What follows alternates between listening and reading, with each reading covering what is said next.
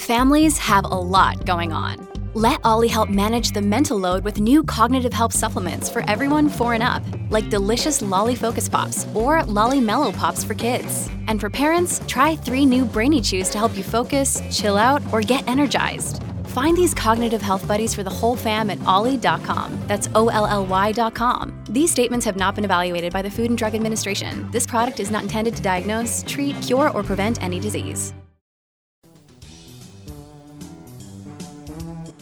From Washington, this is the CQ Budget Podcast, your leading Capitol Hill source on how Congress allocates federal taxpayer dollars. And welcome back to the CQ Budget Podcast. I'm David Lerman, your budget tracker.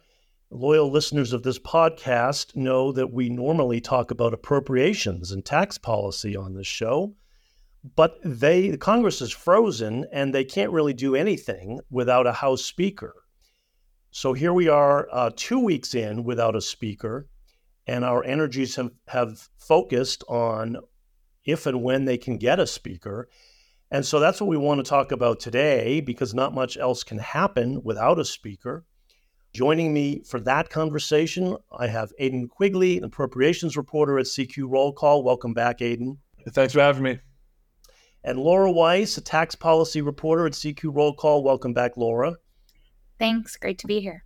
So it's been a chaotic 2 weeks. Both of you have been doggedly pursuing lawmakers day and night over the past week, especially as they try to sort out, as House Republicans try to sort out how in the world they can agree to get a speaker.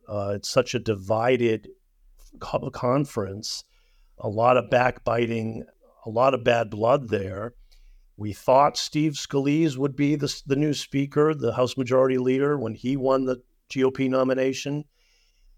But he couldn't get the votes, and so he had to back out. Then just Friday, I think it was, they nominated Jim Jordan, the one-time firebrand and staunch Donald Trump ally. He emerged with the nomination, but it was a squeaker of a nomination fight. He got 124 votes in a caucus of 221 members, way short of a majority. Even when they forced another vote to gauge his support on the floor, it only edged up to 152 votes. He's well short of what he needs to be speaker. This thing is looking uglier and uglier by the day. So where are we? What do we expect unfolds from here? It's really been head spinning. Hard to think of a speaker's race being this contentious before, but boy, this one is. So, folks, what should we expect this week? Yeah, so I think so far, what we know is happening is we know that tonight Republicans are going to get together, meet again, and then tomorrow, at this point, they say planning to go to the floor for a vote on the speaker. We should say this is Monday as we tape in case folks listen another day, but they do plan on huddling Monday night to come up with a new game plan or reaffirm their game plan for Jim Jordan, whatever the case is. And then they're pressing for a vote on the floor on Tuesday. Laura, can you count on that vote? Yeah, so I think we'll see if it happens. I definitely don't think it's locked in stone at this point. Nothing is in the speaker's race. That's really a whole unprecedented situation right now. But I think what either happens is, if Jordan isn't shoring up the support, could decide to wait. But I think there could also be a strategy here where Jim Jordan wants to go to the floor. The votes so far that have happened that are showing this big gap in support have been secret ballot. So there may be a desire to make people vote on the record with their names publicly and see where they are. Because a lot of the folks that are uncomfortable with Jim Jordan becoming speaker are not the typical types who break with the party. When Steve Scalise was nominated, McCarthy was ousted, a lot of those folks who were opposing them were the sort of folks who tend to be okay with bucking the party, members of the House Freedom Caucus, or other members who just have been very, very willing to take unusual public stances to sort of bring their party's plans crashing down. Jim Jordan may be more willing to test some of these folks who, whether it's because they really were frustrated with how Steve Scalise was treated or because they have concerns about how Jim Jordan would be as a speaker, he may be more willing to put them to the test. Aiden, how do you see it? What should we expect? I think Laura made a really good point there in the sense that, for Jordan, bringing it to the floor would make a lot of sense because the people opposing him, as Laura said, including some of the appropriators who I write about a lot, are people who want the government to work. They want Congress to function. They want the House to function. And not having a speaker, as we've seen for the past week and a half, really does kind of bring a halt to everything. We're a month and 1 day away from the November 17th funding deadline. And there's been, the House was supposed to be working on appropriation bills the last 2 weeks. And that obviously hasn't happened. So I think it would make sense for Jordan and from his perspective to try to bring it to the floor. And we'll have to wait and see if how strong the 55 who say they'll oppose him, if they hold strong or if they're able to get on board with the Speaker Jordan, because, Jordan could win tomorrow. I don't think that's an outlandish idea. Yeah, that's certainly the hope of Jordan's supporters that I talked to was that if you force it to a public vote on the floor, all of a sudden some of these Jordan opponents might fade away because it's tougher to vote against him in public than maybe it was on a secret ballot, which is how they conduct their nomination fights behind closed doors. So their thinking is in a public vote on the floor, a lot of these Jordan no votes would switch to yes, just to get this over with, if nothing else, even if they don't like Jordan, right? Just to get it over with and get the House back in business.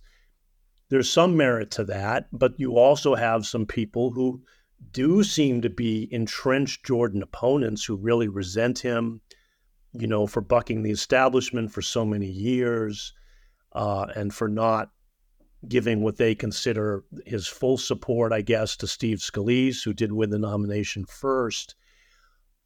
It was striking to me, guys, how weak Jordan was in the nomination fight. We thought initially this was Jim Jordan going up against nobody. All of a sudden, there was a last-minute candidate by the name of Austin Scott, who I had to look up because I'll confess I didn't even know who the guy was. I mean, he's a Republican backbencher that no one has really heard of outside of maybe Georgia, where he's from. No disrespect to Austin Scott at all, but I mean, not a well-known household name, makes a last-minute entry to be speaker with no campaigning, no effort, just hours old campaign. He throws his name in the ring and he emerges with 81 votes. I mean, made it a squeaker against Jim Jordan. I mean, that just shows you how weak Jordan's support initially was, right? I mean, that was really striking to me. So, Jordan has a lot of ground to make up. The question, I guess, now is this public vote on the floor going to be enough to do it? Or are we in for like maybe a week's worth of floor votes, right? As he whittles down the opposition vote by vote, sort of the way, Kevin McCarthy did it that way, right? I mean, it took 15 rounds of voting for Kevin McCarthy to be speaker. So jumping back to Friday, the result with Austin Scott was pretty surprising. I was aware that there's a pretty strong anti-Jordan sentiment, especially among Scalise supporters, who were basically making the argument that Jordan's supporters tanked the initial winner of the speakership in the conference, Scalise. Scalise beat Jordan head to head, and Mario Diaz-Balart he's an appropriator, state foreign ops chair. He made a really interesting point that, he trusts Jim Jordan, and Jim Jordan says that he was trying to convince his backers to back Scalise. And in Diaz-Balart's opinion, that calls into question Jordan's ability to control that wing of the party that took down McCarthy, the wing of the party that causes headaches on appropriation bills sometimes and, tanked a rule vote on gas stoves after the debt limit. Those types of folks who, are the ones who were saying they're going to hold out for Jim Jordan and not vote for Scalise. So I think the Austin Scott vote was really kind of 81 votes for a candidate who did no campaigning at all to be the speaker. Jim Jordan did not make up that much ground. And the second vote, will you back Jim Jordan on the floor? Of course, it's easier to vote to say no to that behind closed doors than it is in public. But that was also 55 Republicans saying they would not vote for him on the floor. That's a pretty jarring number that is hard to overcome, but to tie it back to the news of the day today so far, Mike Rogers, who's a really influential House Republican, he's the chairman of the Armed Services Committee, he's out today in favor of Jim Jordan. So maybe there is some momentum moving Jordan's way, but I think we'll know more on where people stand tonight when the House Republicans meet. We're up there talking to them. Yeah, Mike Rogers was a major flip, though, we should point out. I mean, he had been a hardline opponent of Jordan, and all of a sudden he puts out a tweet that he's had talks with Jordan over the weekend, and now he's convinced he's a good guy and he's going to vote for him. That was a major get for Jordan. Question is, will others like Mike Rogers? Is that the start of a trend, or is that a one-off and won't mean much, right? Yeah. I think you've both made great points on this. And I think another factor here is, these are people with very complex relationships, of course. And so, we saw that Kevin McCarthy losing the speakership, a lot of that, it was frustration with things he did, but it was also some members of the Republican Party had for a long time said they just didn't trust him. There were just some, personal issues there. And, we have heard that Steve Scalise and Jim Jordan may have better trust, both of them within the party, but there's sort of, I think, two aspects there. The vote last week also came so quickly on the heels of Scalise dropping out. There may have been a strategy for Jim Jordan of, let's actually get away from each other for a few days. Let's come back to Washington and see if we feel better about getting on the same page behind me.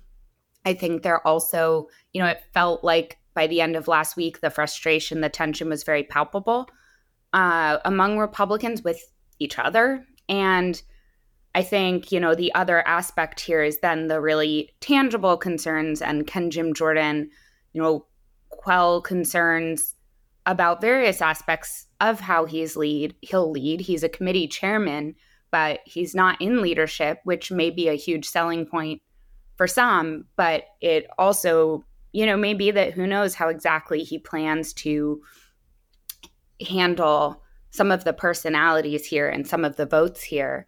And I think for some of the more centrist members of the party, I think some of them might also be trying to work through, how do we get to a situation where we're not constantly losing rule votes or, having things go down on the floor, having these public battles that show that House Republicans are really on a lot of different pages.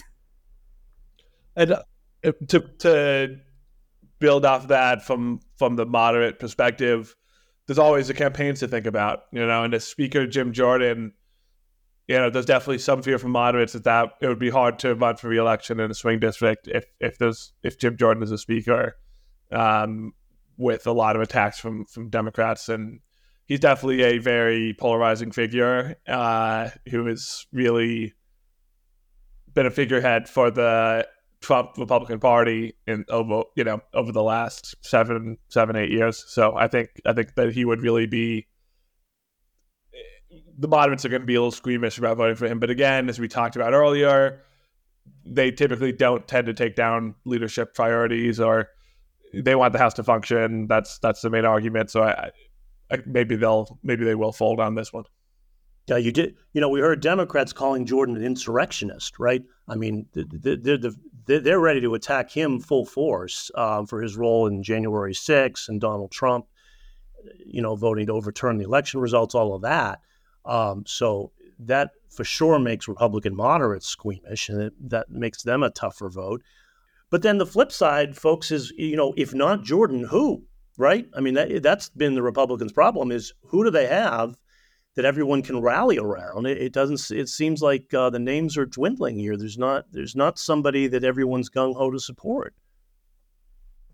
I think it might be a little too early to say that. There's no one obvious at this moment, but I think if Jim Jordan were to struggle on the floor and face opposition to the scale or close to the scale they did on the secret ballot on Friday, we would see kind of a reset here. I think if you are a dark horse House Republican who's interested in being Speaker, waiting in the wings, I think it makes a lot more sense from your perspective, instead of running against Jim Jordan on Friday, if you think Jim Jordan can't get the votes to become Speaker, to let him go through this process, let him try to become Speaker and then fail. Because if you are seen as a Jordan opponent, you lose many on the people who are going to vote against Scalise eventually. You lose all those people from your attempt to become Speaker in the next, whatever the next iteration of this is. So I'm not shocked that there's no one who's exactly raising their hand and running out in front of this at this specific moment in time. But I think if Jordan were to not get to 217 and drop out, it's a clean slate refresh of a Speaker's race where we're going to have some. I assume that there would be multiple people running and it would be contentious and it would be interesting to cover. Yeah, we have heard names floated, right? There are other names out there. Mike Johnson of Louisiana, who's well respected. Kevin Hearn, who heads the largest block of House conservatives, the Republican Study Committee from Oklahoma. He's talked about there are other names out there, and I can see they'd want to cool their heels and not promote themselves right now as this thing with Jordan until this Jordan issue is resolved.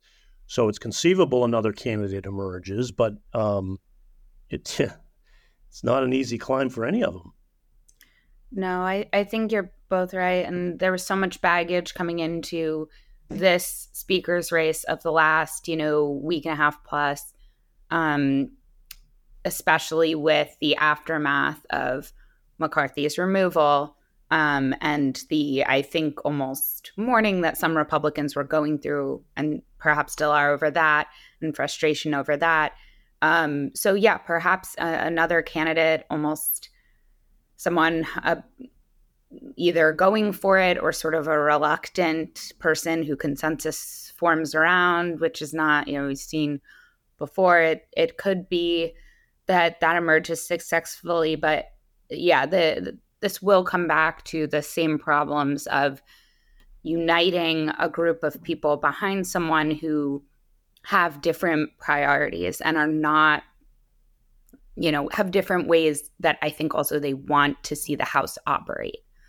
You have some folks in this party who really want to go as far to the right as they can, get that leverage, are very uncomfortable with compromise.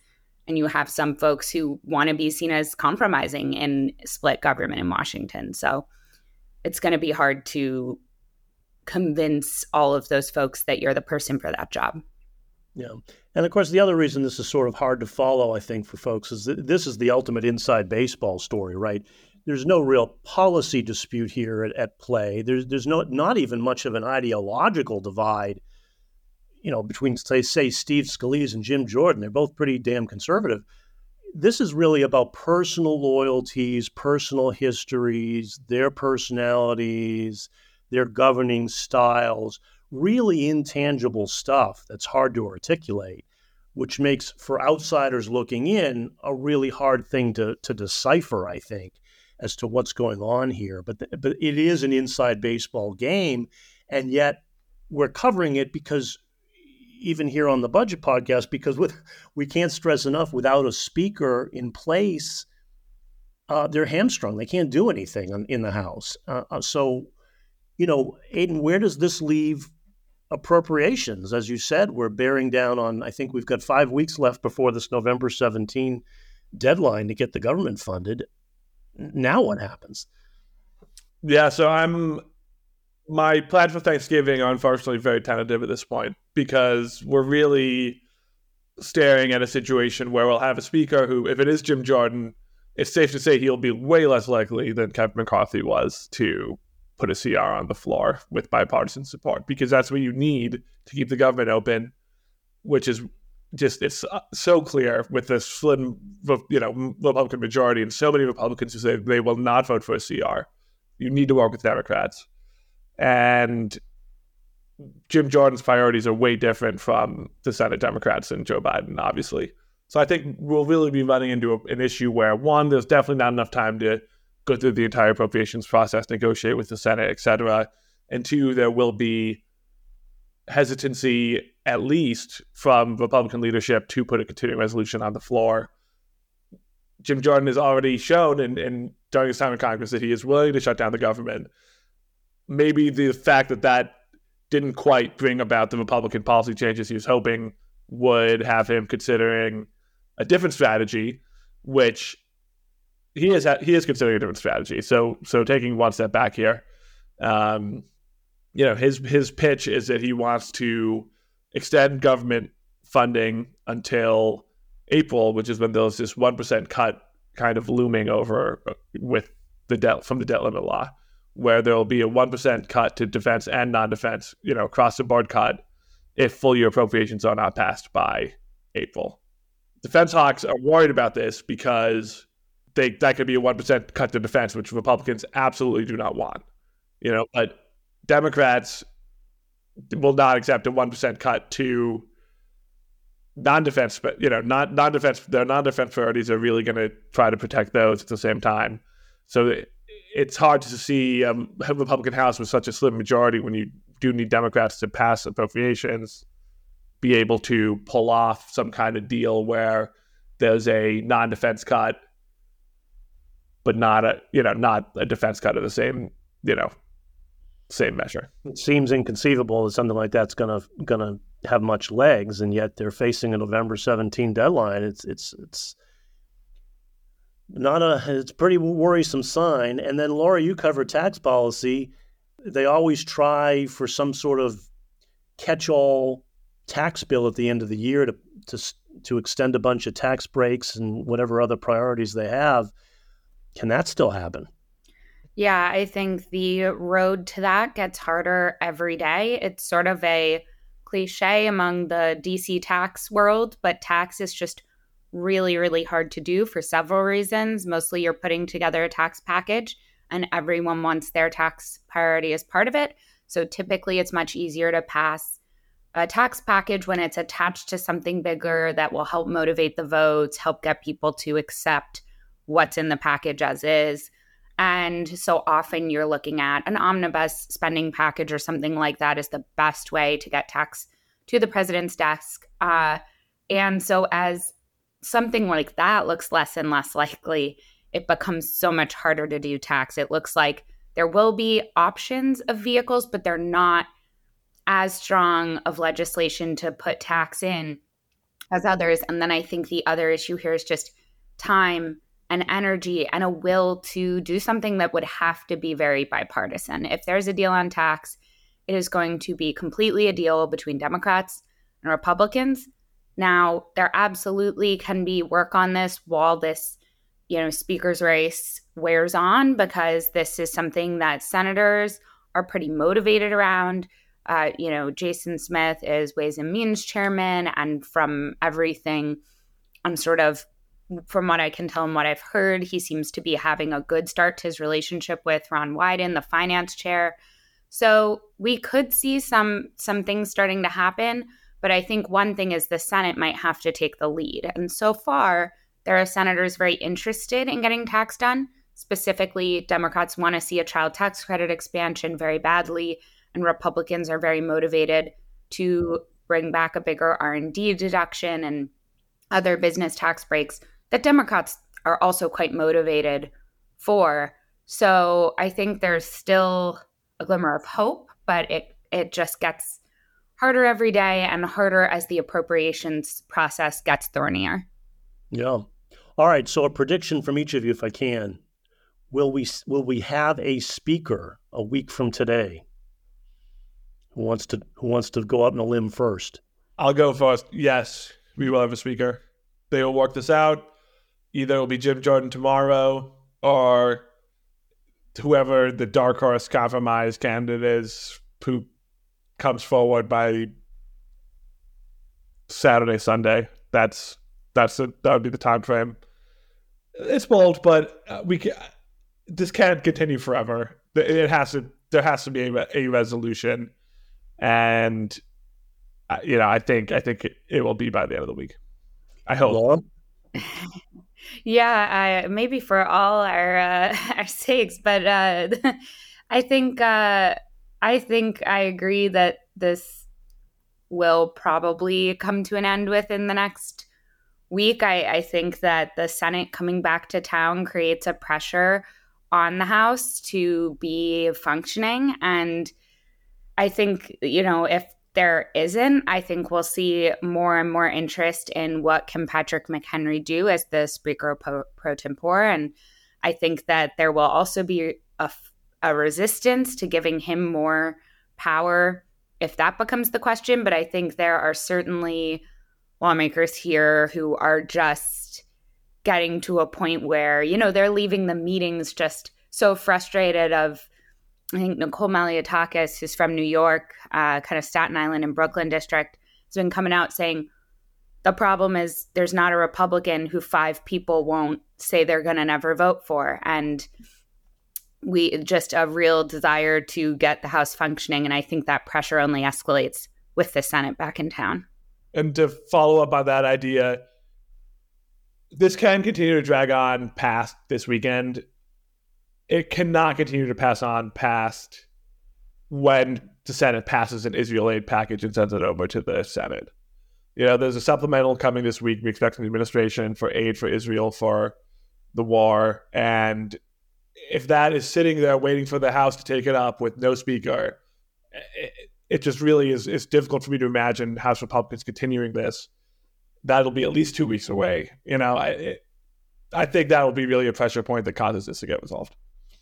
That's a good point, too. But there has been talk of giving the Speaker pro tempore, the caretaker Speaker, Patrick McHenry, extra power to actually take up some key legislation like aid to Israel in some bipartisan way. I have my doubts that can actually happen or that McHenry is willing to do it. But that is, I guess, another option for dealing with urgent matters if this Speaker's race is unresolved. I suspect you're both right, though. I'm hoping this is the last week of this as we enter week 3. It's about all I think we can take. But the fortunate thing of being the host of this podcast is I don't have to make the predictions. So I'm going to leave it to you two to be out on a limb there and say we'll have a speaker by next Monday so everybody can rest easy. That's all the time we have for today. If you like what you hear here, you should subscribe to the CQ Budget newsletter. Which hits your email inbox every morning that Congress is in session. You can find that at CQ.com. We will be closely tracking this speaker's race all this week and for however long it takes. You can find all of our coverage at CQ.com or rollcall.com. Thanks again to Aidan Quigley for joining me. Thanks, Aidan. Yep, thanks for having me. Excited to ride around the hill with you this week. It'll be fun. And thanks, Laura Weiss, again for joining me. Thanks, Laura. Yeah, thanks for having me. And thank you all for listening. I'm David Lerman, your budget tracker. We'll see you next time.